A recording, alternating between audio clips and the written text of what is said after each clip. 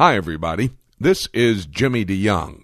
Thank you for joining us as we take a look at the book. And this time it will be the book of Ezekiel. Ezekiel has become a very dear friend of mine as I have studied these 48 chapters, which basically have two messages, a message of retribution and a message of restoration.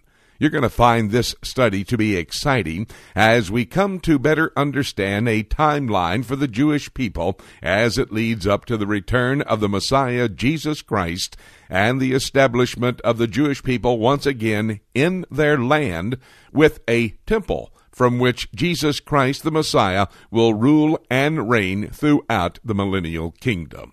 Well, don't let me get ahead in this study. It's going to be a thrilling adventure as you study through the book of Ezekiel. If you can take a few moments right now, I would like to play for you a portion of my introduction to this book. We'll tell you a bit later how you can get the entire study. Right now, though, let's listen to the introduction. My first point, a message of retribution. That's chapters 1 to 24. I have two subpoints. Retribution of the Jewish people, chapters 1 to 24. What did I say? 1 to 24, and the main point, it's 1 to 32, excuse me. And then the first point under point 1a is a retribution of the Jewish people, chapters 1 to 24. Retribution of the neighbors of the Jewish people, chapters 25 to 32. Then the second point in my outline is a message of restoration. That's chapters 33 to 48. A message of restoration, chapters 33 to 48. From chapter 33 through chapter 39, that's A, the subpoint, it's restoration of the kingdom people. Now, who are the kingdom people? The Jewish people. And that's what we're going to study. Restoration, tomorrow we'll get into that, of the kingdom people. And then chapters 40 to 48, restoration of the kingdom practices. Restoration of the kingdom practices. Now we're looking at the message of Ezekiel as a sign unto his people, as a prophet among his people, and it's a message of retribution to his people. Let me show you what he does. We'll come back to chapter 1 in just a second, but I want to show you his ministry. Go to chapter 2 just for a second. And he said unto me, Son of man. Son of man. That is the name that God gives to Ezekiel. It's the name that, of course, God uses for Jesus Christ.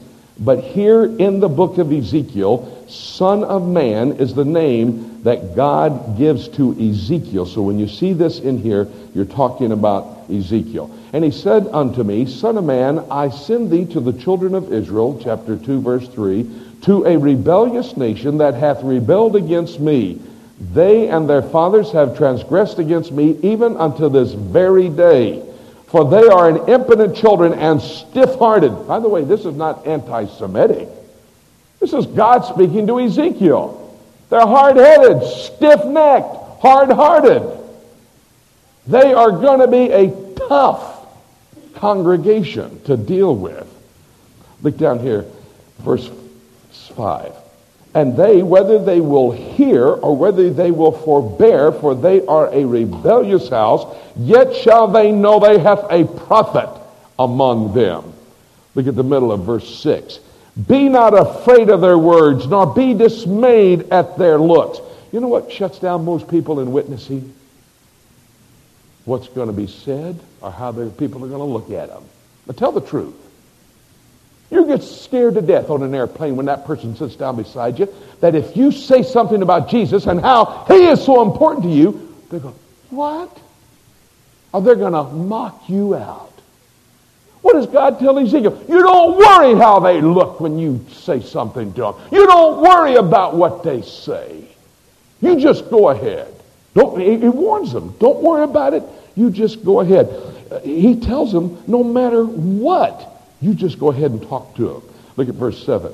And thou shalt speak my words unto them, whether they will hear or whether they will forbear, for they are most rebellious. Somebody said, well, I don't want to turn somebody off by witnessing to him. What? Where are you going to turn them off to? Hell number 3? I mean, they're already turned off. So don't worry about it. Somebody said, well, I'm afraid to use the Word of God because people don't believe the Word of God. I don't care. You know how I defend the Word of God? The same way I defend a lion. You know how I defend a lion?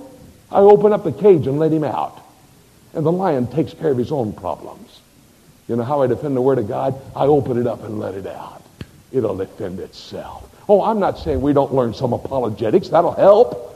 But I'm saying the Word of God is powerful, more powerful than a sharp two-edged sword, isn't it? And God said, my word shall not return void. Put the Word out there. Quit being pansies. Just put it out there and start telling people, let the Word of God do its work. The Holy Spirit of God is going to work. It's not me that's going to bring anybody to Christ. I'm just the messenger carrying the information. That's what God says to Ezekiel. Don't worry what they say. Don't worry how they look. I'll give you the words. You just say the words. In fact, you want to see something very interesting? Go to chapter 3 just for a second. Here in chapter 3, and look at verse 24. Then the Spirit entered into me. By the way, you know the Holy Spirit in the Old Testament was not filling or living in the believers, but the Holy Spirit would come upon them for power, and that's exactly what's happening here. Then the Spirit entered into me and set me upon my feet and spake unto me and said unto me, go, shut thyself in thy house. You're supposed to be a prophet and then go lock yourself in your house? Well, you think that's bad. Look at verse 26. And I will make thy tongue cleave to the roof of thy mouth, and thou shalt be dumb. That's not dumb, stupid, but dumb, can't talk.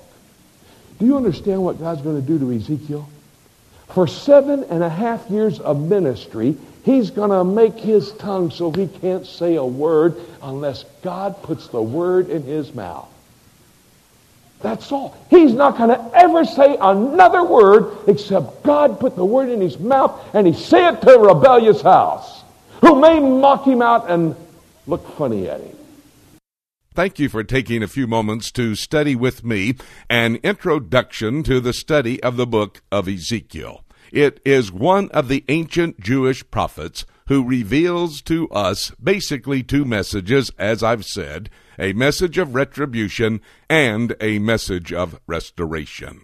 As we focus on the Jewish people today, we can come to an understanding of where God is in his timeline for the end times. This will be an excellent study for you to come to a better understanding of how God will work with and among the Jewish people in the last days.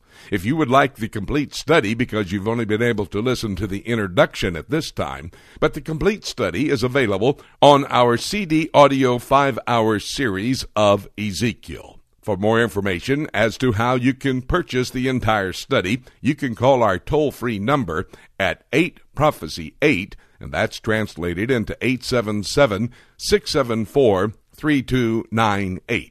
Or you can go to our website and go to our shopping mall and make your purchase. Our website address is www.prophecytoday.com. Again, let me thank you for joining us with this introductory study to the book of Ezekiel. It gives us evidence of how close we may well be to the shout when Jesus Christ calls us up to be with him. And by the way, that shout could come at any moment. Having said that, nothing left for me to say except let's keep looking up until.